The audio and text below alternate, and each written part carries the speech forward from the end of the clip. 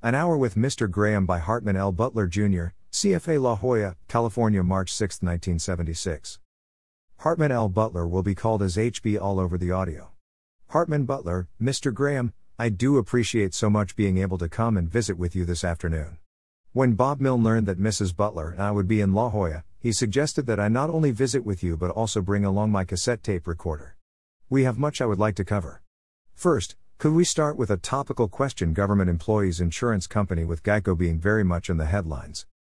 Graham, yes, what happened was the team came into our office and after some negotiating, we bought half the company for $720,000.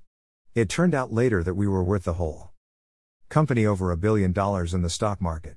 This was a very extraordinary thing. But we were forced by the SEC to distribute the stock among our stockholders because, according to a technicality in the law, investment fund was not allowed more than 10% of an insurance company. Jerry Newman and I became active in the conduct of Geico, although we both retired a number of years ago. I am glad I am not connected with it now because of the terrific losses. Hartman Butler, do you think Geico will survive? Graham, yes, I think it will survive. There is no basic reason why it won't survive, but naturally I ask myself whether the company did expand much too fast without taking into account the possibilities of these big losses. It makes me shudder to think of the amounts of money they were able to lose in 1 year. Incredible. It is surprising how many of the large companies have managed to turn in losses of $50 million or $100 million in 1 year, in these last few years. Something unheard of in the old days. You have to be a genius to lose that much money. Hartman Butler, looking back at your own life in the investment field, what are some of the key developments or key happenings, would you say? You went to Wall Street in 1914? Graham, well, the first thing that happened was typical. As a special favor, I was paid $12 a week instead of $10 to begin. The next thing that happened was World War I broke out 2 months later and the stock exchange was closed. My salary was reduced to $10. That is one of the things more or less typical of any young man's beginnings. The next thing that was really important to me outside of having made a rather continuous success for 15 years was the market crash of 1929. Hartman Butler, did you see that coming at all? Were you scared? Graham, no. All I knew was that prices were too high. I stayed away from the speculative favorites. I felt I had good investments, but load money, which was a mistake, and I had to sweat through the period 1929 to 1932. I didn't repeat that error after that. HB, did anybody really see this coming, the crash of 1929? Graham, Babson did, but he started selling 5 years earlier. HB, then in 1932, you began to come back? Graham, well, we sweated through that period. By 1937, we had restored our financial position as it was in 1929. From then on, we went along pretty smoothly. HB, the 1937 to 1938 decline, were you better prepared for that? Graham, well, that led us to make some changes in our procedures that one of our directors had suggested to us, which was sound, and we followed his advice. We gave up certain things we had been trying to do and concentrated more on others that had been more consistently successful. We went along fine. In 1948, we made our Geico investment, and from then on, we seemed to be very brilliant people. HB, what happened? The only other interim bear market 1940 to 1941? Graham, oh, that was only a typical setback period. We earned money in those years. HB, you earned money after World War II broke out? Graham, yes, we did. We had no real problems in running our business. That's why I kind of lost interest. We were no longer very challenged after 1950. About 1956, I decided to quit and to come out here to California to live. I felt that I had established a way of doing business to a point where it no longer presented any basic problems to be solved. We were going along on what I thought was a satisfactory basis, and the things that presented themselves were typically Repetitions of old problems which I found no special interest in solving. About 6 years later, we decided to liquidate Graham Newman Corporation, to end it primarily because the succession of management had not been satisfactorily established. We felt we had nothing special to look forward to that interested us.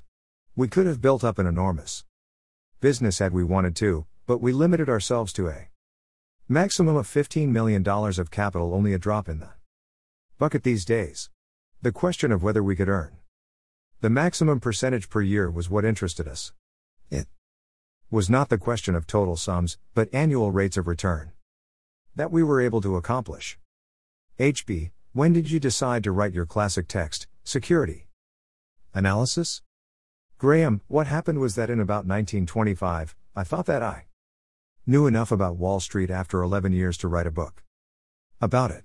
But fortunately, I had the inspiration instead to learn more on the subject before I wrote the book, so I decided I would start teaching if I could. I became a lecturer at the Columbia School of Business for the extension courses. In 1928, we had a course in security analysis and finance. I think it was called Investments, and I had 150 students. That was the time Wall Street was really booming. The result was it took until 1934 before I actually wrote the book with Dave Dodd. He was a student of mine in the first year. Dave was then assistant professor at Columbia and was anxious to learn more. Naturally, he was indispensable to me in writing the book. The first edition appeared in 1934. Actually, it came out the same time as a play of mine which was produced on Broadway and lasted only 1 week. HB, you had a play on Broadway? Graham, yes. Maybe Pompadour or True to the Marines. It was produced twice under 2 titles. It was not successful. Fortunately, Security Analysis was much more successful. HB, that was the book, wasn't it? Graham, they called it the Bible of Graham and Dodd. Yes, well. Now I have lost most of the interest I had in the details of security analysis, which I devoted myself to so strenuously for many years. I feel that they are relatively unimportant. Which, in a sense, has put me opposed to developments in the whole profession. I think we can do it successfully with a few techniques and simple principles. The main point is to have the right general principles and the character to stick to them. HB, my own experience is that you have to be a student of industries to realize the great differences in managements. I think that this is one thing an analyst can bring to the solution. Graham, well, I would not deny that.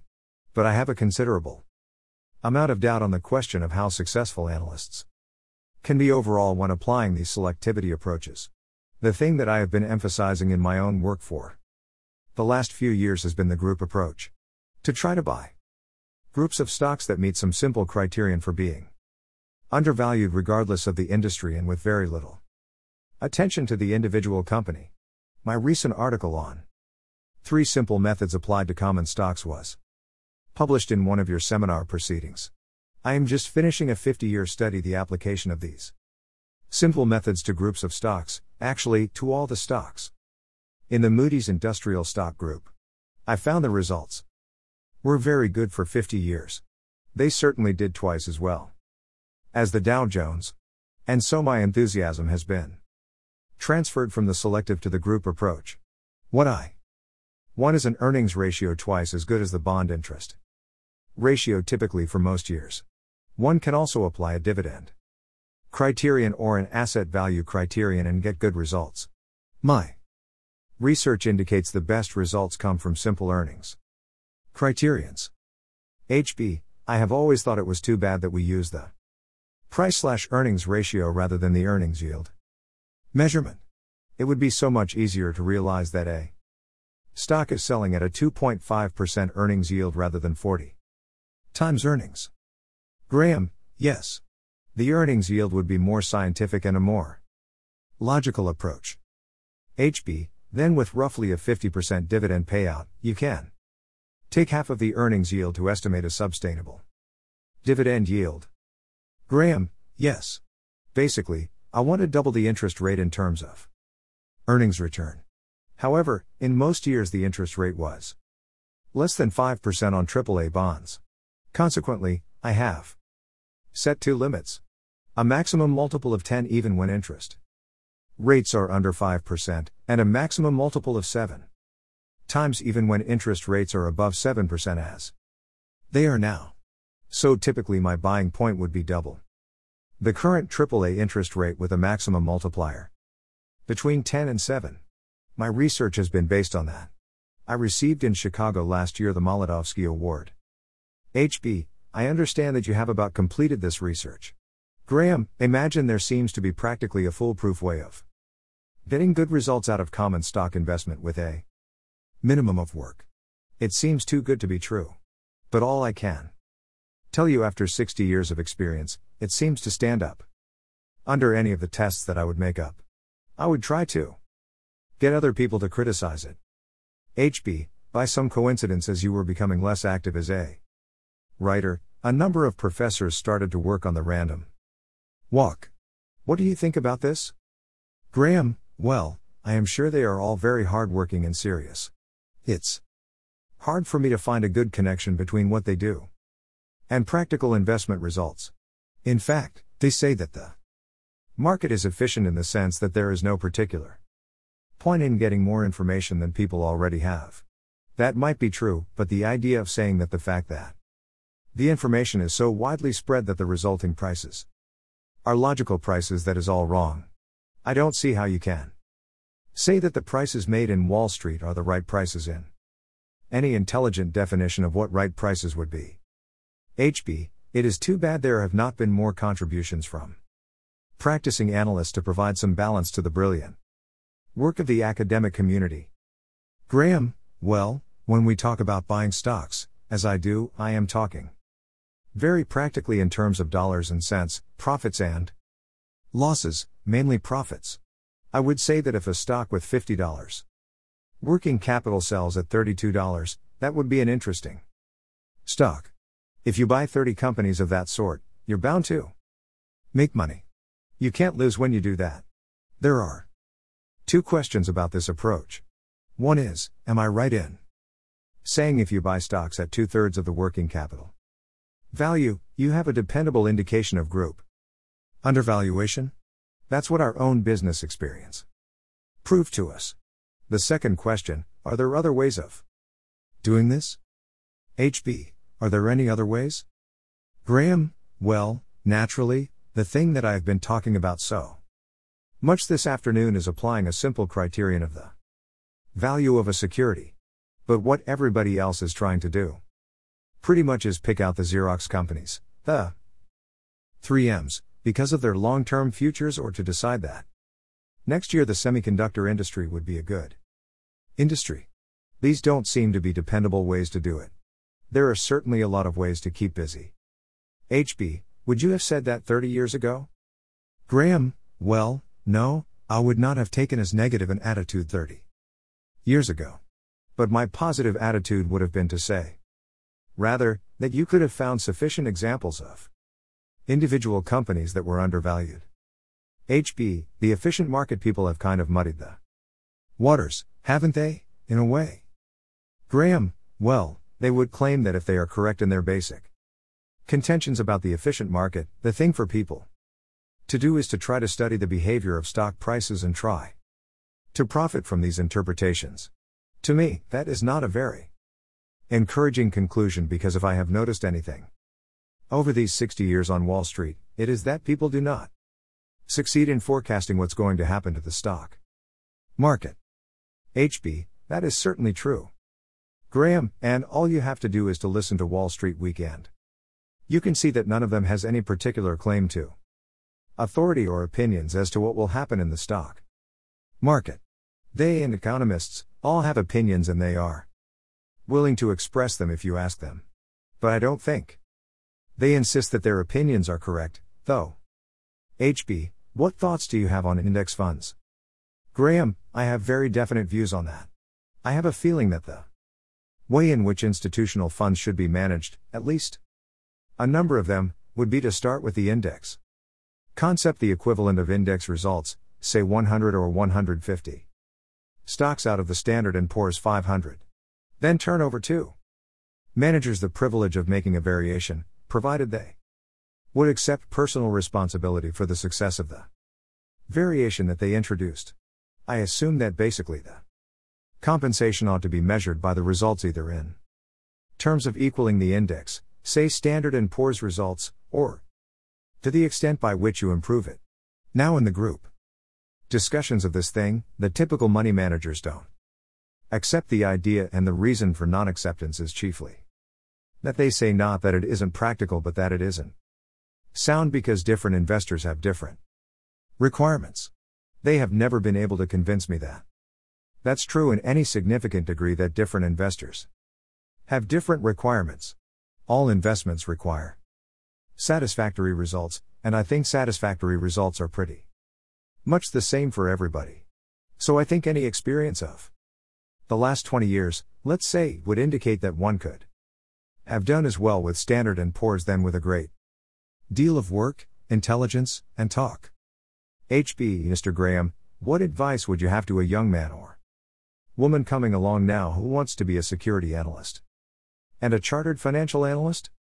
Graham, I would TFJ1 them to study the past record of the stock market, study their own capabilities, and find out whether they can identify an approach to investment they feel would be satisfactory in their own case.